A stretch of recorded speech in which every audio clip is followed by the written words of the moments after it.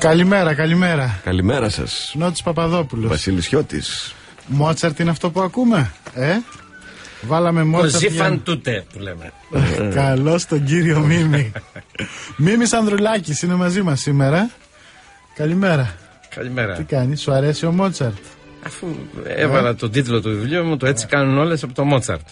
Από το Μότσαρτ είναι αυτό, δεν το ξέρω. Το Μότσαρτ είναι, το Έτσι κάνουν όλες είναι όπερα του Μότσαρτ, ας πούμε. Πώς πάει το βιβλίο? Περί της γυναικείας απιστίας. Καλά. Καλά. Εντάξει, ο κόσμος δεν έχει λεφτά. Θα του δώσουμε σήμερα. Όποιος το θέλει, θα δώσουμε 3 βιβλία. Ορίστε να, μια και μου το λες έτσι. 3 βιβλία. Σε εκδόσεις Καστανιώτη. Όποιος θέλει να κάνουμε. Λοιπόν, εκδόσεις Καστανιώτη. Έτσι κάνουν όλες. 3 αντίτυπα ο κύριος Ανδρουλάκης θα σας Μια μοιράσει. ερωτική και θηλυκή αντιφώνηση στην απελπισία των ημερών. Να ξεχαστείτε λίγο από τη μιζέρια της καθημερινότητας αυτή που μας Δεν ξεχνιέστε, καθημερινά. έχει και φιάλτη μέσα. Καλά, δεν πειράζει. Λοιπόν, γράφετε. Για γυναίκες που κρύβουν κάτι. Έτσι. Έτσι. Γυναίκες που κρύβουν κάτι, αυτό είναι το θέμα μας. Όλες δεν κρύβουνε? Ναι, αλλά το Είναι κάτι. καμιά που δεν κρύβει. Είναι κάτι ιδιαίτερο, κάτι σπάνιο. Λοιπόν, μου έχει κάνει εντύπωση μια ατάκα που έχει στον Τιτανικό. Την έχεις δει την ταινία του Τιτανικό? Ναι. Δεν την έχεις δει? Που λέει αυτή η γιαγιά, η ψυχή της γυναίκας είναι γεμάτη από μυστικά. Είναι ένας βαθύς ωκεανός από μυστικά. Είναι σίγουρα. Φοβερή κουβέντα. Ακριβώς. Στην προσαρμογή και εξέλιξη, οι γυναίκες πρέπει να είναι πιο επιφυλακτικές, να κρύβονται περισσότερο. Της γυναίκας η καρδιά είναι μια άβυσσος. Ναι, γι' αυτό. Το πατέρα του έχει γράψει. Και είναι πολύ σωστό. Είναι η προσαρμογή και η εξέλιξη. Αυτό έκανε τις γυναίκες να κρύβονται λίγο περισσότερο, διότι εάν ήταν πολύ ανοιχτές, μέναμε φουσκωμένοι την κοιλιά και ο άλλος εξαφανιζόταν, ας πούμε, στα δάση πριν 10.000, 40.000 χρόνια. Γι' αυτό και οι γυναίκες έχουν υψηλότερη ικανότητα να διακρίνουν την αξιοπιστία των προσώπων. Δηλαδή, αυτό που λέμε, οι γυναίκες βλέπουν τον άντρα σαν ανοιχτό βιβλίο.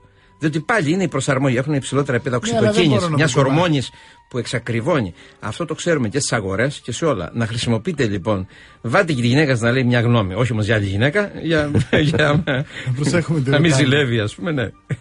Μπορούν να τους δουν ως ανοιχτό βιβλίο, λες, τους άντρες. Ναι, έχουν μεγαλύτερη ικανότητα από τους άντρες. Όχι ότι δεν πέφτουν έξω, αλλά. Δεν μας κουμαντάρουν εύκολα όμως, ρε Σιμίνη. Δεν ξέρω. Εγώ βλέπω ότι έχουν προβλήματα να μας κουμαντάρουν. Δεν ξέρω. Στο ταψί μας χωρίζει. Είναι τηλεπαθητικά. Εγκλωβίζονται στην ευφυΐα τους μερικές φορές. Ναι. Έτσι, σε κάνουν σαν να νομίζεις έτσι, αλλά εντάξει. Πάντως στην κρίση η λύση είναι οι γυναίκες. Στην κρίση η λύση είναι οι γυναίκες, να ξέρετε. Διότι αυτές αντιπροσωπεύουν και αυτό που λέμε τον πολιτισμό της φροντίδας. Το νοιάζομαι, μοιράζομαι, συνδέομαι. Έχει τεράστια σημασία μες στην κρίση αυτό. Λοιπόν, η απλήρωτη εργασία των γυναικών, δηλαδή στο μαγείρεμα, στη φύλαξη των παιδιών, στους ηλικιωμένους, είναι ένα μέρος του κοινωνικού πλούτου που δεν καταγράφεται από καμιά τρόικα, από κανένα ΑΕΠ. Είναι τεράστιο. Δηλαδή θα δεις μια οικογένεια που έχει τα ίδια εισοδήματα και τη διαφορά την κάνει η γυναίκα και ο άντρας, βέβαια. Γιατί και ο άντρας έχει απλήρωτη εργασία έξω από το σπίτι, έξω από την αγορά, Αλλά βλέπεις ένα σπίτι που έχει τα ίδια εισοδήματα, αλλά διαφέρει στη γυναίκα. Αυτό είναι καταλυτικό. Λοιπόν, δώσ' μου ένα λεπτό. Και μια και είναι εδώ και ο κύριος Ψυχάρης να πούμε. Θα πω λοιπόν ότι μια φορά και εγώ στη ζωή μου, έφαγα στο σπίτι ενός μεγιστάνα. Ο οποίος είναι και φίλος του πατέρα σου. Δεν έχει σημασία τι και πώς. Ενός μεγιστάνα. Και λέω, ρε, εσύ τώρα θα πάω να φάω στο μεγιστάνα το σπίτι μία και μοναδική φορά στη ζωή μου. Και λέω, τι φάει είναι αυτό? Έλληνα, ρε παιδί μου. Ναι. Μία φορά στη ζωή μου. Και τώρα μετά έμεινα νηστικός βέβαια.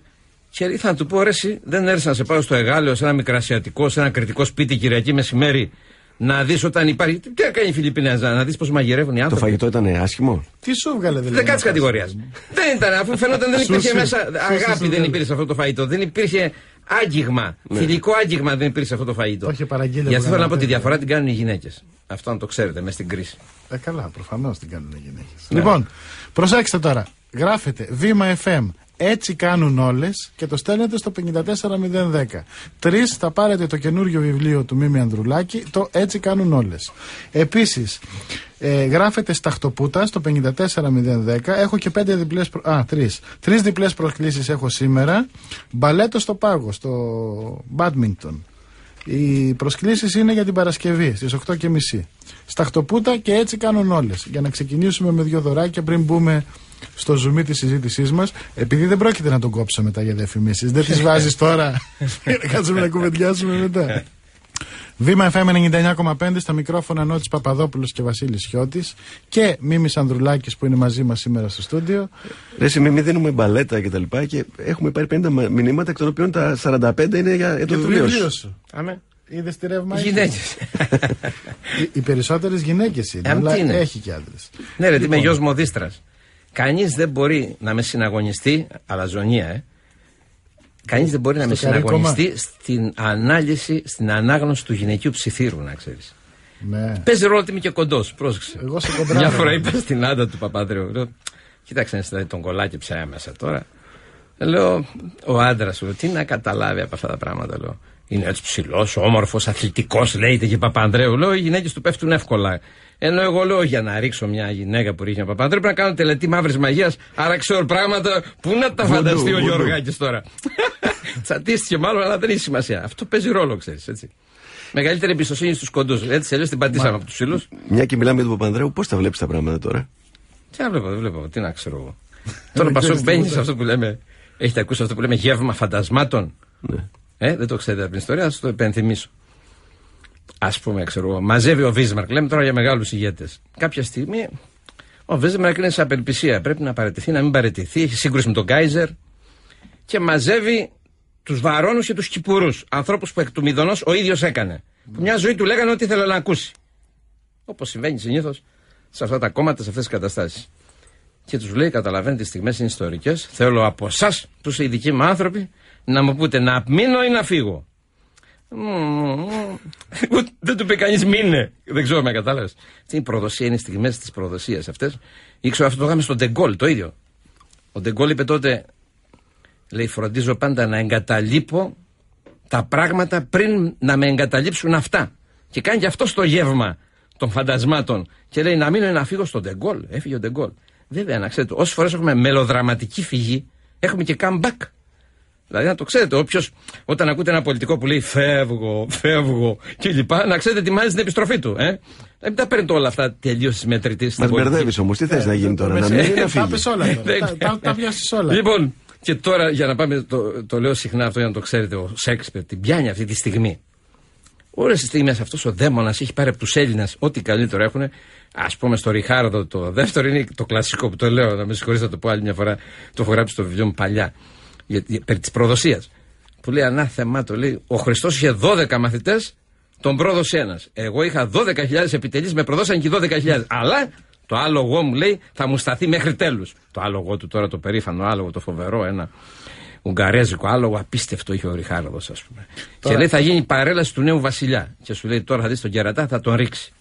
Του περιμένει να τον ρίξει το άλογο καμαρωτό, έφερνε τον νέο καβαλάρι. Δεν ξέρω με καταλαβαίνεις. Έτσι συμβαίνει τώρα στα κόμματα, κοιτάζουν ποιος θα είναι ο επόμενος καβαλάρης για να πηδήξουν στο επόμενο βαγόνι. Αυτά συμβαίνουν συχνά στα κόμματα. Εσύ καταλαβαίνεις δηλαδή τώρα ότι όλοι θέλουν να φύγει ο Παπανδρέου, αλλά κανείς δεν τολμάει να του το πει. Δεν ξέρω, με άλλα κατήσαμε. Στα εσωκομματικά του Πασόκ. Εγώ είμαι πολιτικά ανέντακτος. Σου ζητήσαμε να πάμε στο Σύνταγμα και εσύ πήγες από τη Λαμία τώρα. Θα μας εξηγήσεις τι γίνεται. Για το Πασόκ ποιο θα είναι πιο καλό, να μείνει ο Παπανδρέου ή να φύγει? Κοιτάξτε να δείτε, εγώ η αρμοδιότητα μην άλλη. Τους το έχω πει πολλές φορές. Από την αρχή το ξεκαθάρισα. Ούτε διαγωνίζομαι στα πασοκικά, ούτε στην κυβέρνηση με τύχα, με δική μου θέληση, αφού δεν συμφωνήσαμε στο crisis management, στη διαχείριση, στρατηγική κλπ. Εμένα η αποστολή μου ήταν διπλή. Το είχα πει από την αρχή, προγραμματικής δηλώσης, όταν μου είπε ο Παπανδρέου να επιστρατευτώ στην πόλη. Το πρώτο είναι να προειδοποιήσω ενώπιον της επερχόμενης καταστροφής. Από το 2004, ταυτόχρονα κάθε χρόνο έβγαζα ένα βιβλίο με το ίδιο θέμα, σε όλες τις παραλλαγές. Μην ξεχνάτε, έβγαλα το Βαμπύρ και Κανίβαλ, το GAP, που ήταν και το όνομα του Παπανδρέου, και ο Άβυσσος. Το κενό, το χάσμα. GAP. Γιώργος Ανδρέα Παπανδρέου, το GAP. Το θυμάστε, έτσι? Ναι. Την ίδια φορά όλοι γράφανε τη σύγκληση, ότι πάμε σύγκληση με την Ευρώπη το 2004. Έτσι δεν είναι το κλαμπ σύγκλησης? Πάτε, προσωπεύετε και εσείς, εν πάση περιπτώσει. Ότι δηλαδή, εγώ έλεγα φούσκα, δεν είναι σύγκληση. Να καταλαβαίνεις τι να σου πω. Το δεύτερο που έχω αναλάβει μια υποχρέωση είναι ότι πρέπει αυτός ο χώρος μεταξύ δεξιάς και κομμουνιστικής αριστεράς, κουκουέ δηλαδή, να συνδεθεί ριζικά. Δηλαδή να υπερβεί τα δεδομένα της μεταπολίτευσης. Να υπάρξει εκεί ένας νέος πολιτικός αστερισμός, ας το πούμε έτσι. Αυτό μπορεί να είναι με πολλούς τρόπους. Δηλαδή το Πασόκ να υπερβεί τον εαυτό του. Πολύ περισσότερο που έχει παξοκοπηθεί όλη η ελληνική κοινωνία. Το Πασόκ, λόγω της ηγεμονίας του στη μεταπολίτευση, πολιτικής, ιδεολογικής και ηθικής, αν θες, με τον δικό του τρόπο, έχει διαμορφώσει τα στερεότυπα όλων των κομμάτων. Δεν ξέρω αν το έχετε πάρει χαμπάρι. Δηλαδή έχουμε Πασόκ κουκουέ, έτσι δεν είναι?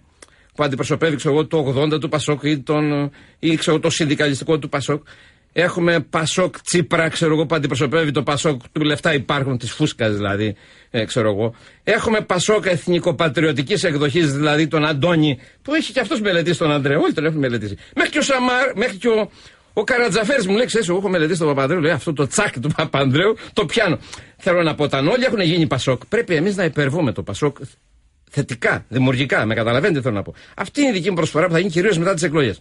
Τώρα, κοιτάζω και λέω, σου λέει, δεν είναι ώρα τώρα. Δηλαδή, όλοι θέλουν ο Παπανδρέου να βγάλει το φίδι από την τρύπα, έτσι δεν είναι? Και να πάρουν και την πρίκα του Παπανδρέου. Έτσι δεν είναι? Αυτό είναι. Δηλαδή, περί πρικός πρόκειται και όχι περί σεμνότητας, ας πούμε. Λοιπόν, τι να μπλέξω τώρα εγώ, τι να πω.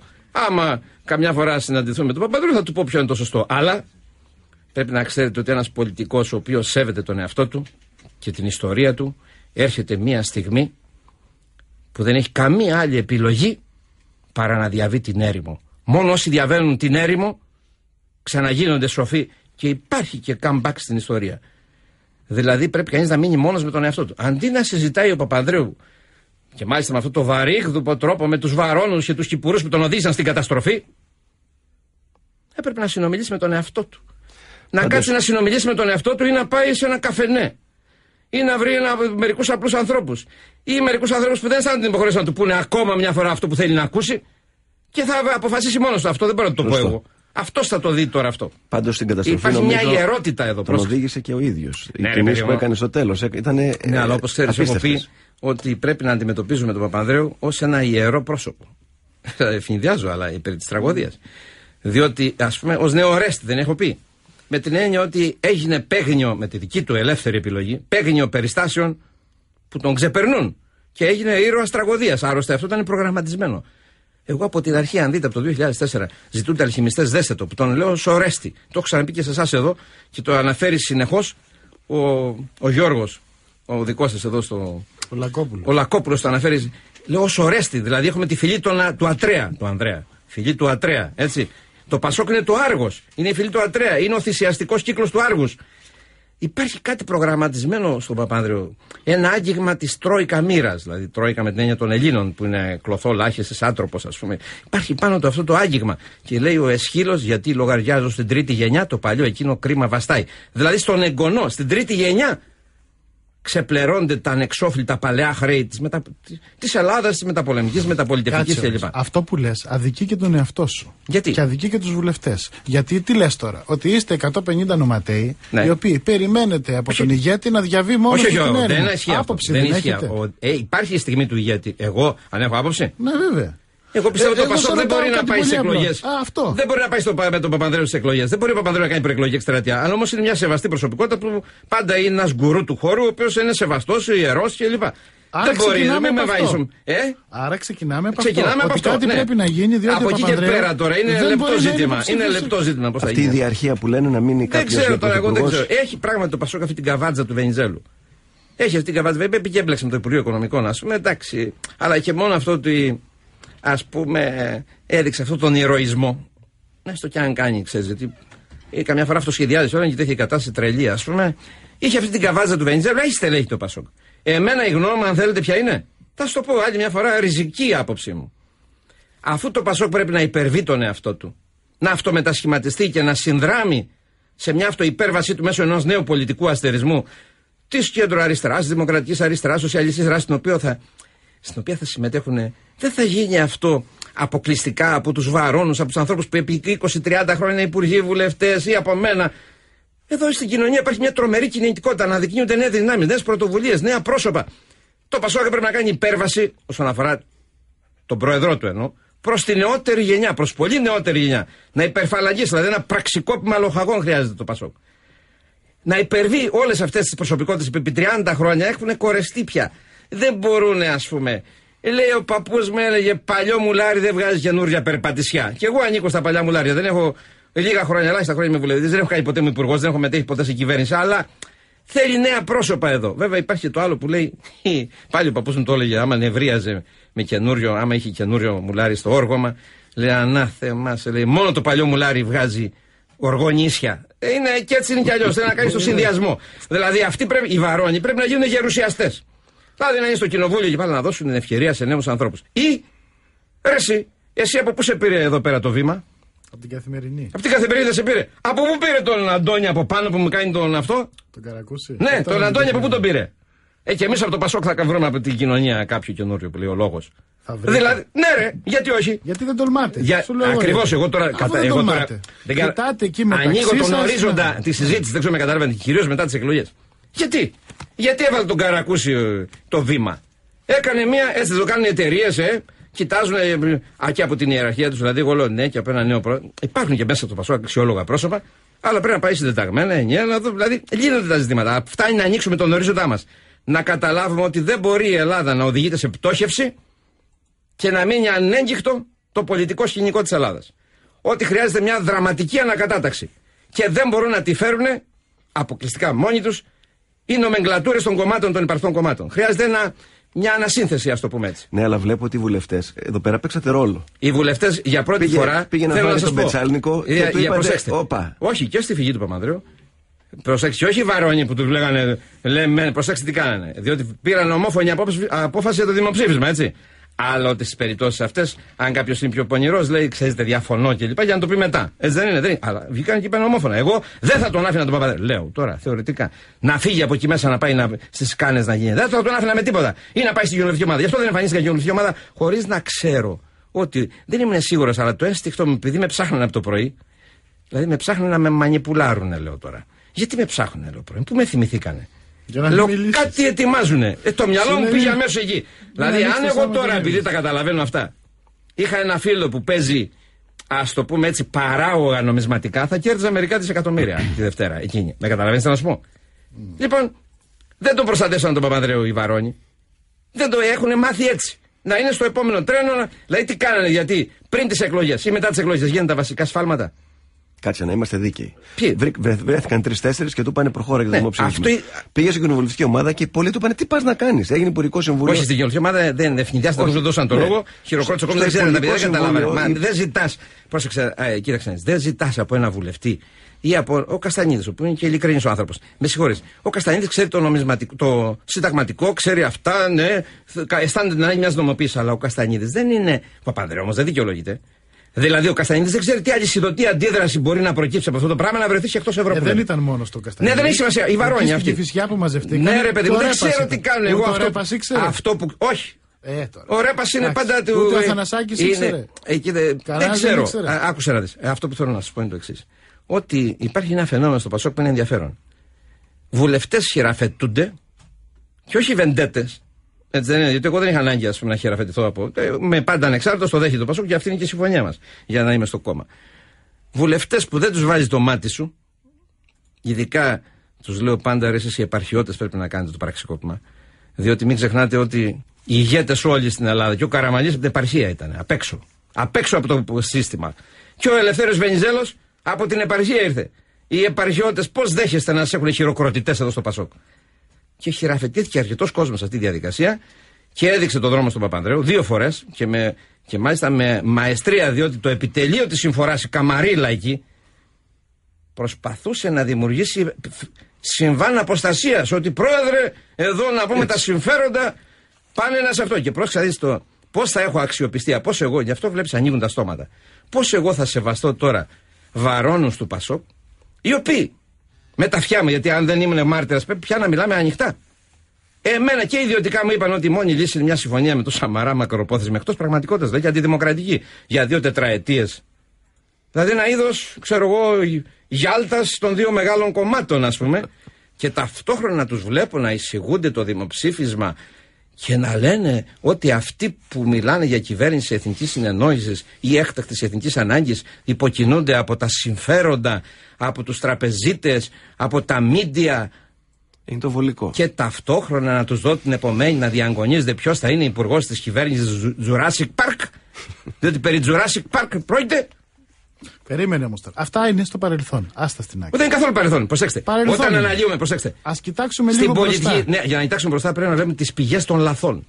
Δηλαδή, γιατί δεν προστάτευσαν την Ελλάδα, την παράταξη πριν τις εκλογές, όταν προειδοποιήθηκαν από πολλούς ότι η Ελλάδα είναι ενώπιον της καταστροφής.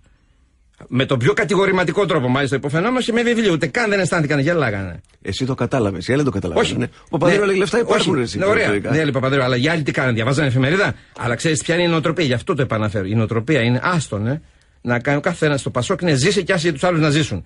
Δηλαδή, άστον να κάνει τα ασφάλματα αυτά. Εγώ έχω το καλό μου Υπουργείο, το φεουδό μου, κάνω το μεταρρυθμιστή της πλάκας, διότι περί μεταρρυθμίσεων της πλάκας πρόκειται όλη αυτή η ιστορία. Έτσι δηλαδή, το κάνω το φωτατιστή, δίνω συνεντεύξεις τύπου κλπ. Και ρε φίλε, πέρυσι σε μένα μου κάνει το μεταρρυθμιστή σου και στην Παναγία. Αν μου πει σε μένα μεταρρυθμιστή, ρε, όταν η Ελλάδα μεταρρυθμιστή μου κλείνει τη λέξη μεταρρύθμιση, γιατί και εσείς εδώ δεν βοηθήσετε αρκετά. Και εσείς κολακεύετε οι μεταρρυθμίσεις. Οι μεταρρυθμίσεις από την εποχή του Ρούσβελτ ξέρουμε ότι όταν πνίγεσαι, το πρώτο είναι να κρατήσει το κεφάλι έξω από το νερό. Λοιπόν, μόλις βγήκε ο Πανδρέου, τα νέα ζητάγανε μέτρα. Και βγήκε ο Πανδρέου και μας κατήγγειλε. Ωραία. Κολακεύεται όμως τη μεταρρύθμιση της πλάκας. Έλεγε λοιπόν ο Κέιν στο Ρούσβελτ, άσε ρε με το reform και vote και όλο νόμους.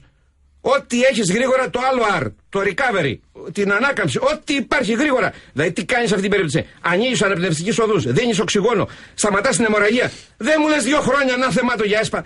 Δηλαδή, το καταλαβαίνετε θέλω να πω. Αφήστε τα αυτά. Μου κάνουν τους φωταδιστές, βάζουν ένα ωραίο κουστούμάκι και το λέμε αυτό είναι ωραίο κουστούμάκι για να κάνουμε αυτό. Μόλις δεις τέτοιο διώξτονε. Που έρθει με το Α έως το Ω, ειδικές συνεντεύξεις. Μισό, όχι. Λέω να του πεις φίλε, φέρε κάτι που να έχει να δουλέψει. Κάτι που να δουλέψει. Διότι, παιδιά, κοιτάξτε, στην πολιτική, όταν κάνω μια μεταρρύθμιση, δεν λέω από το Α ως το Ω. Το Ω δεν το ξέρω. Μεταρρυθμιστής είναι αυτός που λέει, παιδιά, ο κρίσιμος κρίκος της αλυσίδας είναι το Α, το σημείο Α. Το επιλέγουμε. Εδώ συγκεντρώνουμε τις λίγες δυνάμεις που έχουμε, οργανώνουμε τις συμμαχίες μας, τραβάμε με την ελάχιστη δυνατή ενέργεια τον κρίκο Α για να έχουμε τη μέγιστη μετατόπιση της αλυσίδας Β, Γ, Δ, άντε και Ε. Μετά αφήνουμε να δουλέψει η μορφογεννητική ικανότητα των συστημάτων, η πρωτοβουλία των ανθρώπων, η εμπειρία. Για να δούμε και παραπέρα, να δούμε ποιο είναι το Ω. Το να μου φέρει τη φιγούρα για να μου δώσει 2 συνεντεύξεις, να δώσει μια συνέντευξη στο βήμα της Ιρακής από το Α στο Ω και μου κάνει το μεταρρυθμιστή, δεν είσαι μεταρρυθμιστής, ρε φίλε. Το κατάλαβες, θέλω να πω τώρα. Με ζάλισε εμένα πάντα. Ή μου βάλει τον μπάγκαλο εδώ. Μου τον είχατε υιοθετήσει εδώ, ο οποίος μου βάλε τον μπάγκαλο να κάνει το κλάδεμα. Ρε παιδιά, χρειάζεται χασάπης ο οποίος θα κόψει τα κακά λύπη και θα κρατήσει τα καλά για να μην παγώσει κιόλας, έτσι δεν είναι.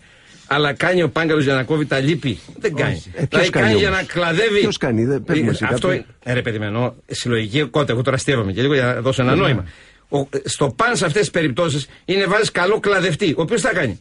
Κόβει πολύ το δέντρο, αλλά δεν το ξέρει. Δεν κάνει μια οριζόντια τομή. Χράτς, οριζόντια, και το αλλάζει την Παναγία, γιατί θες να κρατήσεις τα φύτρα της ανάπτυξης. Όπως εδώ το συγκρότημα. Ας το πούμε έτσι, κύριε Ψυχάρη.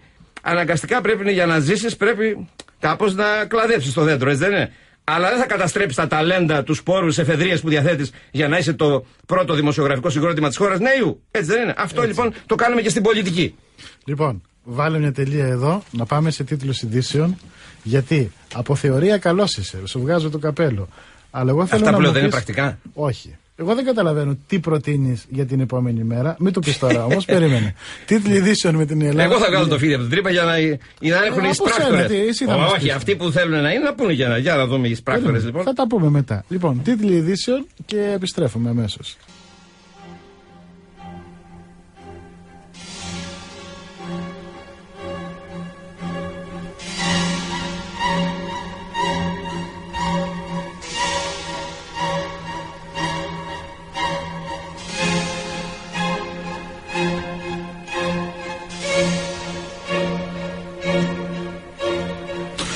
VimaFM 99,5 στα μικρόφωνα Νότης Παπαδόπουλος και Βασίλης Χιώτης. Σας θυμίζω ότι έχουμε 3 δώρα για σας. Το ένα ξεχάσαμε καν να το πούμε. Φοβερό. Λοιπόν, πρώτα. Θα το κληρώσει ο Παπαχρήστος. Θα το πω και αυτό. Λοιπόν, πρώτον, ο Μίμης Ανδρουλάκης που είναι μαζί μας στο στούντιο σήμερα. Όπα, Βιβάλντι. Σ' αρέσει ο Βιβάλντι? Βεβαίως. Αυτό και στο έτσι κάνουν όλες. Έχω βάλει, ας πούμε. Ναι, γιατί έχω όλα τα τραγούδια που έχουν άνεμο. Γιατί έχω μια γυναίκα από άνεμο. Η πρωταγωνίστρια μου γυναίκα από άνεμο. Η γυναίκα με τη γαλάζια ομπρέλα. Και αυτός έχει γράψει έχει 2-3 καταπληκτικά περί ανέμου και περί εποχών, όπως ξέρεις. Άκου τη μαεστρία του Γιολί εδώ. Φοβερός. Ας το λίγο. Ναι.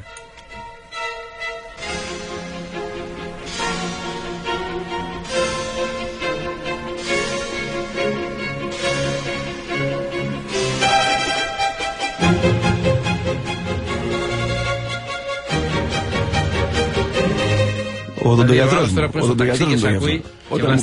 Βλαστημά την ώρα τη στιγμή που γεννήθηκε. Τι θα κάνω με αυτό το ξενέρωτο που έχω μπλέξει. Βάρε ένα Παπαδόπουλο, βάρε ένα ερωτικό, ένα λαϊκό. Βάλε χαρούλα, ξέρω. Ναι. Λοιπόν, παρόλα αυτά έχω βρει όλα τα τραγούδια που έχουν άνεμο μέσα. Και ο Βιβάλντι έχει, αλλά και όλο. Μέχρι και Scorpions, μέχρι και Bob Dylan, αυτά τα ξέρετε. Αλλά του μικρού Βοριά που λέει ο Μίκης, ήρθε Βοριάς του Μάνου Χατζηδάκη. Πολλά. Τα έχεις κάνει όλα μίξ. Έτσι είναι. Αυτό είναι. Χαοτικό ζωή αυτό είναι. Bob Dylan, Scorpions και Λευτέρης Παπαδόπουλος. Θα μας τρελάνεις το σημείο. Λοιπόν, έτσι κάνουν όλες. Γυναίκες που κρύβουν κάτι. Προσέξτε με. Περίμενε, ένα λεπτό. Προσέξτε με. Γράφετε VimaFM. Έτσι κάνουν όλες. Το στέλνετε στο 54010. 3 βιβλία, 3 αντίτυπα από το καινούργιο βιβλίο του Μίμη Ανδρουλάκη σας περιμένουν. Επίσης, γράφετε Σταχτοπούτα στο 54010. 3 διπλές προσκλήσεις για μπαλέτο στον Πάγο, για την παράσταση Σταχτοπούτα, επίσης σας περιμένουν. Και στις 12 ο Γιώργος Παπαχρήστος με τον Άρη τον Ραβανό θα κάνουν την κλήρωση για ένα Σαββατοκύριακο στο Καρπενήσι.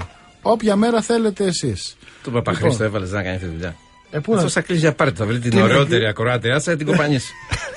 Το ελέγχω. Καρπενήσει κιόλας, την κοπανίσει αυτός, μη σε νοιάζει. Το ξέρω, αλλά το ελέγχω. Λοιπόν, Καρπενήσι 54010. Μίμης Ανδρουλάκης στο στούντιο. Λοιπόν, με τον Παπανδρέο δεν θα μας πεις, έχω απελπιστεί, δεν έχω καταλάβει. Τι θες να γίνει. Τουλάχιστον πώς θα γίνει ο καινούργιος αρχηγός, πώς θα εκλεγεί. Από εσάς, από την κοινωνική ομάδα ή από τον κόσμο. Τη δόση την πάρουμε. Μετά θα πούνε θα πάρουμε το PSI, μετά θα πούμε να μην πτωχεύσουμε. Εντάξει. Ο καινούριος αρχηγός από εσάς ή από τον κόσμο να εκλεγεί. Τώρα εξαρτάται από τις ημερομηνίες. Τι σημασία έχει. Από τον κόσμο, για να έχει ισχύ πρέπει να είναι από τον κόσμο, ναι. Τον κόσμο. Έτσι που πήγαν τώρα, αλλά δεν έχουν τα μηχανήματα. Όχι καμαρίλα κομματική. Έχουν και λεφτά. Όχι. Μα βέβαια, γιατί πάνε και λένε στον Παπανδρέου. Πρέπει να είσαι ο Παπανδρέου. Έχει αυτό το πριγκιπικό. Πρέπει να έχει την πονηριά να καταλάβει. Αυτό που του λέει πρόεδρε, χωρίς εσένα θα διαλυθούμε. Ξέρω εγώ.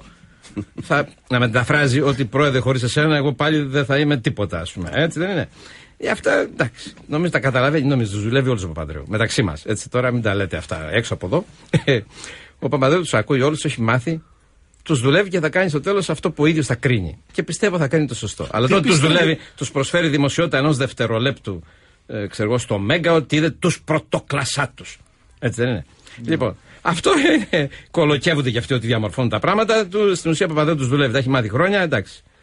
Εσύ τι πιστεύεις ότι θα κάνει στο τέλος. Μην σταμάτα τώρα. Εδώ πέρα η Ελλάδα χάνεται, διαλύεται η Ευρώπη και μου λες τι θα κάνει ο Παπανδρέου. Πάμε σε άλλο θέμα. Θα τον φωτίσει ο Θεός. Παπαδήμος.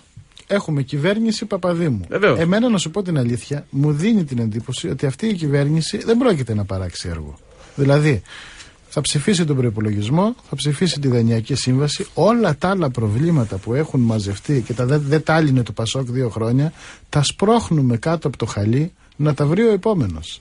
Έτσι είναι. Αυτή την εντύπωση μου δίνει. Εντάξει, αλλά δεν ξέρεις πώς θα πάνε τα πράγματα. Είναι, δηλαδή, αυτή τη στιγμή συζητάμε για Παπαδήμο. Είδες ότι κέρδισε την εμπιστοσύνη πάντως, έτσι. Στο ξεκίνημα. Ως πρόσωπο. Ναι, γιατί έχει την εγκυρότητα έναντι επιστημονική. Είχε ο κόσμος εξαντληθεί και από αυτή την παιδαριώδη ίντριγκα 10 ημερών, αυτή των ηγετών, ας πούμε. Υπάρχει και μια δόση, όπως πολλές φορές εξηγώ, πλασίμπο εδώ. Δηλαδή μια δόση θετικών προσδοκιών και υποβολής και αυτοϋποβολής, έτσι δεν είναι. Ναι. Μην ξεχνάτε, το λέω πάντα αυτό, διότι ως παλιός κομμουνιστής το υπενθυμίζω. Όταν ήμουν νέος, μην ξέρεις, οι κρατούμενοι τώρα εξόριστοι κλπ.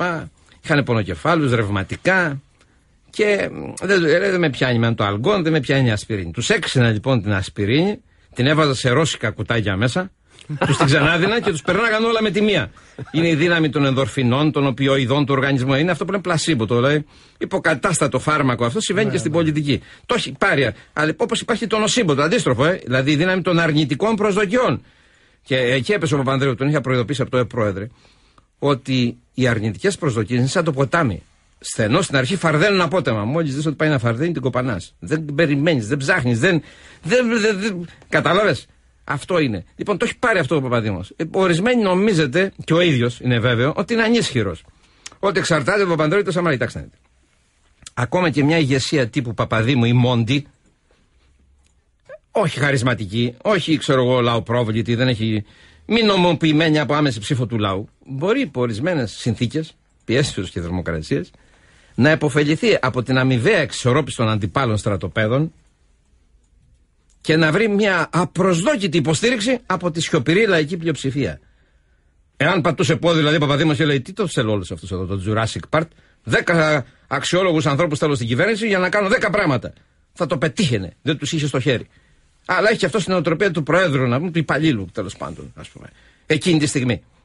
Έχει άρα δύναμη ο Παπαδήμος, ξέρω εγώ, να κάνει δηλαδή αυτά που πρέπει, τα 4-5 πράγματα. Δεν ξέρεις και πότε θα γίνουν εκλογές. Το έδαφος φεύγει κάτω από τα πόδια μας. Έτσι, μην ξεχνάτε ότι. Μάρτιο-Απρίλιο το νωρίτερο. Δεν ξέρει κανείς πώς θα γίνει, γιατί η Ευρώπη είναι το ζήτημα τώρα. Μην ξεχνάτε ότι μπορεί στις επόμενες εβδομάδες, 5-10, μπορεί ας πούμε να φτάσει η Ευρώπη σε αυτόν τον ιστορικό κόμβο, σε αυτό το ιστορικό όριο, σε αυτήν την ιστορική διχάλα, δηλαδή, τέλος πάντων, θα υπερβεί με διάφορους τρόπους τη λουθυρανική οικονομική θεολογία του προτεσταντισμού και θα βάλει την Ευρωπαϊκή Κεντρική Τράπεζα να κάνει κάτι από αυτά που λέμε, τέλος πάντων, έμεσα να κόψει χρήμα, ή να βγάλουμε κάποιες μορφές ευρωομόλογο, να δώσουμε ρευστότητα στο σύστημα, δηλαδή να κάνουμε προτεραιότητα την ανάσχεση της ύφεσης, έστω και με ένα τζίπημα στον πληθωρισμό, θρησκεία Γερμανών τώρα εδώ πέρα, ή μια υποτιμήση του ευρώ, ή θα πάμε σε σπάσιμο. Και αμφιβάλλω αν θα είναι 6. Θα είναι σε 5 χώρες, δηλαδή ζώνη του Μάρκου ξανά. Ή σε συστημική κατάρρευση του ευρώ, δηλαδή βρισκόμαστε σε ένα έδαφος υπονομευμένο. Και εδώ είναι το ζήτημα και στην ελληνική οικονομία σε ελεύθερη πτώση. Θα μου πει τώρα κανείς, είναι δυνατόν πια να σταθεροποιηθεί η κυβέρνηση της Ελλάδας? Πες ότι κάνει και εκλογές, θα μου πει κανείς. Και η επόμενη κυβέρνηση πόσο θα αντέξει? Δηλαδή στην τετραετία που θα έκανε ο Παπανδρέου κανονικά, μπορεί να έχουμε και 3-4 κυβερνήσεις που λέει ο λόγος, έτσι. Όπως όλες οι ιστορικές χρεοκοπίες της Ελλάδας. Μέχρι και η κυβέρνηση υπηρεσιακή μεταβατική κάνανε και το 97 με το Σκουτερόπουλο, διάφορους γευταξία κλπ. Δηλαδή, σου λέει ο άλλος, ρε εσύ, και πού να κρατήσει η κυβέρνηση? Λάθος. Μπορεί να σταθεί η κυβέρνηση. Είτε μέσα εκλογές είτε ο ίδιος ο Παπαδήμος. Αν στηρίζουν πραγματικά τα κόμματα. Να σας πω κάτι. Ποια κόμματα? Τα περιφαλαγγίσια τα κόμματα, ρε. Ποια κόμματα? Τα κόμματα είναι πτώματα. Τι κόμματα είναι, νομίζω έχουν και μηχανισμό. Μπορεί ο Παπαδήμος να μείνει στο πολιτικό σκηνικό? Μπορεί, δεν ξέρω ο άνθρωπος. Δεν μπορώ. Θα σας πω μετά τα ελαττώματα του Παπαδήμου. Λοιπόν, κοιτάξτε να δείτε. Όταν πέφτουμε και είμαστε στη φάση προσδεθείτε, προσευχηθείτε, εκεί πιστεύεις, δεν πιστεύεις στο Θεό ή στον πιλότο που λέμε, γιατί περί πιλότου πρόκειται, δηλαδή πρωθυπουργού, κόμματος κλπ. Πιστεύεις, δεν πιστεύεις, συμφερότερο είναι να πιστεύεις. Πασκάλ. Διότι λέει, αν δεν υπάρχει Θεός, υπάρχει περίπτωση να βάλει το χέρι του. Αν δεν υπάρχει, την έβαψες έτσι αλλιώς, είσαι χαμένος. Άρα συμφέρει να πιστεύεις στον πιλότο. Να λες τώρα, έστω και με τον Σαμαρά, έστω και με τον Παπαδήμο, έστω και με τον διάλογο, εν πάση περιπτώσει να σωθούμε που λέει ο λόγος. Δηλαδή, εκεί είναι τώρα η στιγμή που ο ηγέτης επιβάλλεται ως αναπόφευκτος, κάνει αυτή την αλχημιστική μετατροπή του φόβου σε εμπιστοσύνη. Αν πέσω κι εγώ, πάτε όλοι χαμένοι. Αυτό έλεγα στον Παπαδρέου, απέτυχε εκεί.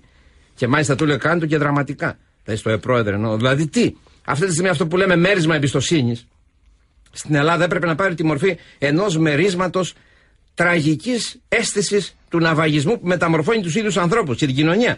Τραγική συναίσθηση μιας κοινής μοίρας. Δηλαδή πάλι ξαναπάμε στο ελληνικό ζήτημα της ελληνικής τραγωδίας, έτσι. Γιατί ο κόσμος, ναι, μία απροσδόκητη, σιωπηρή πλειοψηφία μπορεί να στηρίξει ένα ηγέτη που αισθάνεται ο κόσμος ότι μπορεί να σταματήσει την ελληνική τραγωδία που βρίσκεται σε εξέλιξη. Τον αμήλικτο μηχανισμό της τραγωδίας. Δηλαδή και να πετύχει μια κυβέρνηση εν μέσω κρίση. Δεν σημαίνει κρίση, ανεργία, κατάρρευση, ότι υποχρεωτικά δεν μπορεί να σταθεί ηγέτης. Λοιπόν, 10:45 θα πάμε τώρα σε διαφημίσεις και μετά ελπίζω να μας πεις και κάτι για τον Σαμαρά. Γιατί τον Σαμαρά τον έχεις αφήσει απ' έξω. Δεν μιλήσαμε καθόλου για την υπογραφή, για όλα. Δεν έχει ανάγκη από μένα αυτό. Και πρέπει να πάρουμε 3 ώρες μια φορά. Να πάρουμε εδώ από το πρόγραμμα να κάνουμε 24, θα σπάσουμε το ρεκόρ του Αλιάγα. Λοιπόν, Μίμης αγαπάμε, έτσι κάνουν όλες. Μου γράφει μια κυρία, πρέπει να σου πω, Ωραία. Είμαστε με όλες τις κυρίες από 5 έως 105 ετών. Αυτά είναι τα όρια μας. Λοιπόν, διαφημίσεις και επιστρέφουμε. VimaFM 99,5 στα μικρόφωνα Νότης Παπαδόπουλος και Βασίλης Σιώτης. Στο στούντιο μαζί μας σήμερα ο Μίμης Ανδρουλάκης. Κάτσε, γιατί τώρα μου πες ότι δεν είπα για το Σαμαρά. Γιατί. Κάτσε που για τον Παπαδήμο κάτι. Κάτσε, γιατί μην νομίζω ότι έγινα του Παπαδήμου. Λοιπόν. Τα ελαττώματα του Παπαδήμου. Ακούστε τώρα να δεις. Η πανουργία της ιστορίας. Άκουσα, συγγνώμη που σε διακόπτω. Άκουσα τον Λαζόπουλο χθες να λέει κάτι σωστό. Μου λέει: έχουμε πρωθυπουργό από την Ελβετία. Αλλά είμαστε Ελλάδα. Δεν είμαστε Ελβετία. Ναι, αυτό θέλω να πω λοιπόν. Είναι η πανουργία της ιστορίας ή ας το πούμε έτσι το σύμπλεγμα ύβρις νέμεσης που το έφερε ο άνθρωπος του ευρώ, ο κατεξοχήν άνθρωπος του ευρώ, ο Παπαδήμος, γιατί είναι από τους πιο έγκυρους ανθρώπους του ευρώ παγκοσμίως που λέμε τώρα. Να έρθει αντιμέτωπος πρόσωπο με πρόσωπο, τώρα θα τα δει στην πράξη, με τις αντινομίες, τις γενετικές και συστημικές αδυναμίες του ευρώ, ενός ανολοκλήρωτου νομίσματος, το οποίο δεν έχει τα διαθέσιμα ακόμα, δεν έχει ακόμα διαθέσιμα τα νομισματικά και δημοσιονομικά εργαλεία να διαχειριστεί μια κρίση αυτού του μεγέθους. Και τώρα είπε στη Βουλή ο Παπαδήμος, ο άνθρωπος, ήθελε να δώσει ένα νόημα εθνικής προσπάθειας, εθνικής επαγρύπνησης. Που λέει το πρόβλημα μας είναι κάτοικος εσωτερικού. Τι λες ρε Πρωθυπουργέ, που το πρόβλημα μας είναι κάτοικος εσωτερικού? Να εδώ που πρέπει ο ίδιος να περιβεί τον εαυτό της Ευρωπαϊκής Κεντρικής Τράπεζας. Δηλαδή, ρε φίλε, κάτσε. Εδώ πέρα ο κάτοικος εσωτερικού τη μία μέρα ήταν Γερμανός, και δανειζόταν πάνθαινα σαν των Γερμανών και τρόμπαρε αέρα κοπανιστό, φτηνό χρήμα, την κυρίαρχη, τη μητρική φούσκα της κρατικής υπερχρέωσης και όλες τις συμπληρωματικές φούσκες της ελληνικής οικονομίας. Και την επομένη, σε ένα βράδυ μέσα, χωρίς καμία ενδιάμεση φάση, έγινε Αργεντινός ο Γερμανός. Δηλαδή είμαστε οι Γερμανοί, οι Αργεντινοί να πάει στο διάλογο. Δεν υπάρχει μια μεταβατική κατάσταση να είμαστε λίγο Έλληνες. Διότι το ευρώ που ήταν αερόστατο έγινε βαρύδι. Όπως τα νομίσματα του χρυσού κανόνα στην κρίση του Μεσοπολέμου, έτσι, και δεν σου αφήνει, δεν έχει την ευληγησία να σου αφήσει και κάποιες δικλείδες ασφαλείας μέχρι στιγμής τουλάχιστον, μέχρι να το ολοκληρώσουμε. Δεν λέω τις αμφιλεγόμενες παλιές, υποτίμηση, να κόψεις χρήμα κλπ. Αυτό πρέπει να το κάνεις αλλιώς. Και σε αφήνει μόνο με μια εσωτερική υποτίμηση, η οποία είναι αβέβαιη, είναι ασύμετρη. Δεν είναι, όταν λέμε ασύμετρη, ας πούμε, πέφτουν τα εισοδήματα, αλλά δεν προσαρμόζονται με την ίδια ταχύτητα οι τιμές. Δεν είναι, και είναι και αβέβαιο το αποτέλεσμα στην ανταγωνιστικότητα. Δεν είμαι Ιρλανδία. Δεν προσαρμόζεται κανένα κοινό. Άρα λοιπόν θέλω να πω και ο Παπαδήμος πρέπει να υπερβεί αυτή τη θεολογία, τη γερμανοσυγκλησιακή, την κουλτούρα του εξυγχρονισμού της δεκαετίας του 2000 αρχής, έτσι. Οι Γερμανοί θα βάλουν μυαλό με το χθεσινό, που δεν πήγαν να διανυστούν 6 δις και βρήκαν μόνο 3. Αυτά ήταν τελείως αναμενόμενα. Δηλαδή σε λίγο το πρόβλημα ξεπερνά τη Γερμανία. Πρέπει να το καταλάβετε. Σε λίγο το πρόβλημα θα ξεπεράσει τη Γερμανία. Δεν θα μπορεί να το αντιμετωπίσει η Ευρωζώνη μόνη της. Δηλαδή σε λίγο θα υποχρεωθεί, ήδη δεν κάνει ένα πρώτο βήμα. Αυτό θα δείτε στο Έτσι Κάνουν Όλες, επειδή ο ήρωάς μου, ο Νοστράδαμος, είναι ένας, ειρωνικά το λέω Νοστράδαμο, είναι ένας καθηγητής οικονομικών προγνώσεων. Όπως ξέρεις, απέτυχαν την προηγούμενη δεκαετία, όλες οι προγνώσεις πήγανε στράφη και της Ευρωζώνης και των Παπαδήμων και των όλων τέλος πάντων, και το μνημόνιο, το μεσοπρόθεσμα, όλα αυτά είναι εντάξει. Ας όμως το μνημόνιο, το μεσοπρόθεσμα, ότι αυτά είναι συστήματα αμοιβαίων προς πίσω, να δοθεί το χρήμα, να κερδίσουμε χρόνο και βλέπουμε. Ναι. Εντάξει, άλλη τάξη αυτό. Λοιπόν, έχουμε 6 λεπτά ακόμα. Τι θέλεις να τελειώσει την πρότασή του? 4 ονόματα θα σου πω, να μου δώσεις 1 λεπτό για το κάθε όνομα που θα ακούσεις. Ναι. Το παίξουμε έτσι. Ναι, ρε, τι θες? Σαμαράς. 1 λεπτό. Όχι, και υπογραφή, αυτή η ιστορία με την υπογραφή. Να μην έχει ανασφάλειες. Και σε αυτή την κρίση δεν έβαλε μυαλό από τον Παπανδρέου. Δεν βάζουμε ρυψοκίνδυνα στοιχήματα, πάντα κερδίζει, δεν κερδίζει τίποτα σπουδαίο. Αν τα χάσει, τα χάνει όλα. Δεν βάζουμε τέτοια στοιχήματα σε αυτή την κρίση. Αλλιώς θα πει και αυτός. Χθες ο Βενιζέλος, λέει φοβερά, ο Ελευθέριος όμως, έτσι. Που λέει, του λέγανε να γίνεις πρόεδρος Δημοκρατίας. Και λέει αυτός, ή εγώ θα σκάσω, ή το πολίτευα θα σκάσει. Αν εγώ δηλαδή. Έτσι γι' αυτό. Ή εγώ θα σκάσω, ή η Ευρώπη, Σαμαράς. Πάμε, άλλο λέει. Αλλά μην τα δείχνουμε όλα στο Σαμαρά. Έτσι. Ναι. Και μην ψάχνουμε σε ενόχους εκεί που δεν υπάρχουν. Προχώρα λοιπόν. Αβραμόπουλος. Εντάξει. Valium. Παρακάτω. Βορίδης. Τα λέει Τσοκοβάτα. Έτσι είναι η αντιστροφή των πραγμάτων, ας πούμε. Η ένταξη της άλλοτε άκρας δεξιάς στο συνταγματικό και δημοκρατικό τόξο. Αυτό είναι μια πρόοδος. Γιατί είστε υποκριτές? Μέσα σε αυτή την κρίση, ειδικά. Μέσα σε αυτή την κρίση. Εσύ δείχνεις ότι σε τρομάζει. Ο Καρατζαφέρης. Εμένα. Ο Καρατζαφέρης εξημέρωσε, ας το πούμε έτσι, δυνάμεις και της ακροδεξιάς. Τις εξημέρωσε, τις έχει βάλει στο σύστημα, είναι αποδοτικές, χρήσιμες κλπ. Για φαντάσου να είχαμε ακραία ακροδεξιά, φασιστική αυτή τη στιγμή εν μέσω κρίσης, που να λέει ένας λοχίας μας χρειάζεται και τέτοια πράγματα. Είναι μια πρόοδος, όπως εύχομαι και η άκρα αριστερά και η τρομοκρατική αριστερά και η κουκουλοφόρος αριστερά να συμμετέχει στο δημοκρατικό τόξο, να κάνει σχήματα, να έχει προγράμματα, να έχει θέσεις κλπ. Κουβέλης. Ο Κουβέλης πρέπει κάτι να πει. Καλός. Έτσι, συμπαθής, αλλά προς το παρόν κάτι πρέπει να πει. Δεν μπορεί να είναι η ευγενής, η έγκυρη εκδοχή του Τσίπρα. Δεν γίνεται αυτά. Πρέπει κάτι να πει σήμερα. Και μπορεί να είναι χρήσιμη η δημοκρατική αριστερά σε αυτό που περιγράψαμε πριν, σε αυτή τη μεγάλη ανασύνθεση του ενδιάμεσου χώρου. Έτσι, αυτό που λέω, το νέος πολιτικός αστερισμός, μπορεί να είναι χρήσιμη. Αλλά πρέπει να αρχίσει κάτι να λέει. Να μην έχει αυτή την αρρώστια της παραδοσιακής αριστεράς, να τρομάζει από τη λογική των πραγματικών εναλλακτικών λύσεων. Πραγματικών εναλλακτικών λύσεων. Κατά τα άλλα, είναι μια πολύ χρήσιμη φωνή και χρήσιμη δύναμη. Καρατζαφέρης. Είπαμε. Όλα τα σφάζει, όλα τα μαχαιρώνει. Έχει κάνει άκρα. Γιατί πρέπει να ξέρει ότι στο κόμμα του Καρατζαφέρη στο λαό υπάρχουν και πρώην κουκουέ. Και πασοκτζίδες. Και ο ίδιος αρνείται. Και ο ίδιος δεν ανήκει στην άκρα δεξιά. Ο ίδιος είναι ένας κεντρός, τέλος πάντων. Δεν έχει σημασία όμως, εντάξει. Ρε παιδιά, θα σας πω κάτι. Μην είστε υποκριτές. Έτσι. Όταν ο Βαφιάδης συνάντησε τον Τζακαλώτο, τέλειωσε αυτή η ιστορία. Έτσι δεν είναι? Άλλες εποχές τότε. Τώρα παίρνω κάτι, να πω κάτι που είναι ταμπού. Δεν είναι πιο κοντά οι εξφωνιστές του Πασόκ με τον Αβραμόπουλο και τον Χατζηδάκη από ότι είναι με τον Παναγιωτακόπουλο και τον Φωτόπουλο? Φωτόπουλος, γιατί? Γιατί ο Φωτόπουλος αν άνοιγε λίγο τον ορίζοντά του και να μην έχει κολλήσει εκεί, έχει κολλήσει εκεί με τη Γενόπη κλπ. Ένα Φωτόπουλο ψάχνω εγώ για ηγέτη της κεντροαριστεράς. Δηλαδή εννοώ ένα Λούλα, ρε. Ένα Λούλα. Μα τι φαντάζεστε, την ξενέρα τους εξυγχρονιστές? Η Ελλάδα αυτή τη στιγμή βρίσκεται σε αποσύνδεση. Έδωσε ένα μεγάλο λαϊκό ηγέτη. Αλλά δυστυχώς δεν το βρίσκω. Αν είχα ένα συνδικαλιστή τύπου Λούλα, θα σου έκανα εγώ, θα βλέπεις πράγματα. Δηλαδή θέλει ένα λαϊκό ηγέτη. Δηλαδή τι? Ένα εθνικό ευρωπαϊκό σχέδιο εξυγχρονιστικό είναι μετέωρο. Είναι αέρας κοπανιστός φωταδιστών. Αν δεν μπορέσεις να το γιώσεις, να το μεταβιβάσεις, να το μεταβολήσεις, να το μεταστοιχιώσεις, πού? Στο φαντασιακό, συναισθηματικό, βιωματικό υπόστρωμα της λαϊκής ψυχής, να το κάνεις ψωμί, κρασί, αγάπη, φιλί, να το νιώσει ο άλλος δικό του. Αλλιώς είναι αυτά τα κρυόπλαστα εξυγχρονιστικά πλάσματα που ποτέ δεν εξυγχρονίζουν τίποτα. Γι' αυτό μην ειρωνεύεστε το Φωτόπουλο. Ένα Φωτόπουλο ψάχνει να ανοίξει ο ορίζοντάς του. Να μην είναι εκεί κολλημένος, να πούμε. Θα σου πω δύο ονόματα ακόμα, τώρα θα σε φνηδιάσω, αλλά δεν θα τα αποφύγεις, θα τα σχολιάσεις. Πρώτο, Λοβέρδος. Ο Λοβέρδος πρέπει να υπερβεί την ευκολία που έχουν οι συνταγματολόγοι. Κατά τα άλλα έχει. Το έχει. Πρέπει να υπερβεί την αυτή. Γιατί η διακήρυξη που κάνανε τρεις ήταν για τα πανηγύρια. Δηλαδή ότι το πρόβλημα της Ελλάδας είναι η συντεχνία. Όταν η Ελλάδα καταστρέφεται, διαλύεται και πέφτει. Δηλαδή να υπερβούν τον ορίζοντα του παλαιού εξυγχρονισμού, του σημιτισμού. Δεν ξέρω με καταλαβαίνετε. Ο Σιμίτης, το λέω με την έννοια. Κατάλαβα. Την έννοια ότι δεν έχουμε σύγκληση μόνο με την Ευρώπη, έχουμε χάσμα. Έχουμε κρίση, έχουμε κατάρρευση, έχουμε χρεοκοπία. Μην ξαναρχίζουν τα ίδια. Δεν πρέπει να μιλάνε οι τρεις, είτε είναι και νέα στελέχη και αξιόλογα, όπως κάτι αρθρογράφοι της Καθημερινής. Καθηγητές που φωταδιστές τέλος πάντων. Για τη Διαμαντοπούλου. Το ίδιο ισχύει, το ίδιο και εδώ.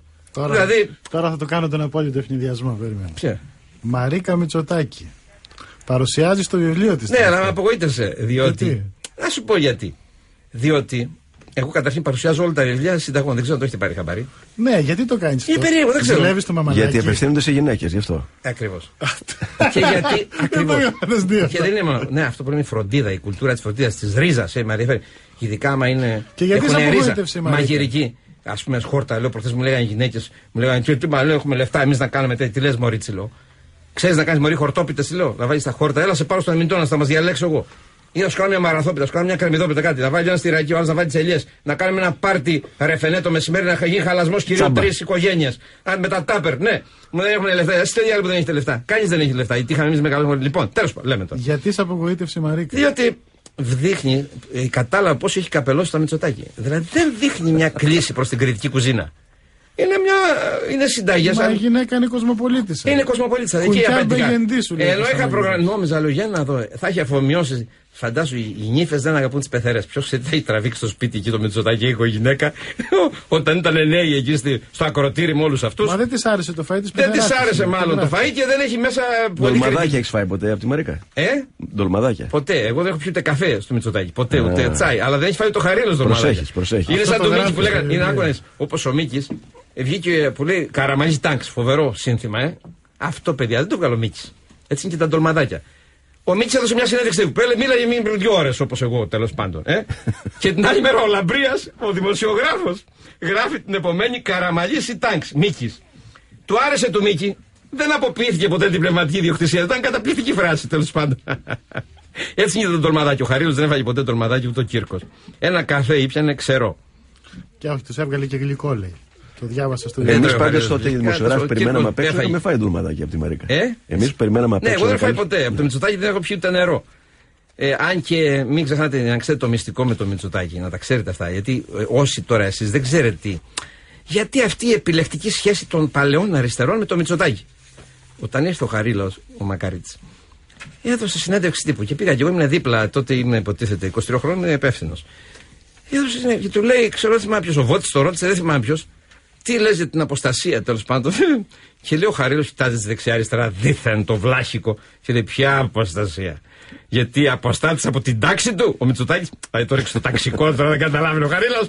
Γιατί όμως, ξέρετε γιατί? Γιατί ο Μητσοτάκης, όπως και ο Παλάντζας, να βάζει το ψυχάρι να σας τα πει. Ο Παλάντζας λέγαμε τον Παπασπύρου. Ήταν παλιός πρόεδρος Βουλής, δεν τα ξέρετε. Αυτοί ξέρανε από πριν ότι οι αριστεροί ποιοι θα βγουν από τις φυλακές, ποιοι δεν θα βγουν από τις φυλακές. Και έπαιρνε, ας πούμε, ο πατέρας μου ένα τηλεγράφημα, η μάνα μου δηλαδή, και λέει: σας ανακοινώνουμε το αγαπημένο σας πρόσωπο εντός μηνός θα απελευθερωθεί από τα Γιούρα. Δεν ξέρω, το κατάλαβες, θα σου πω.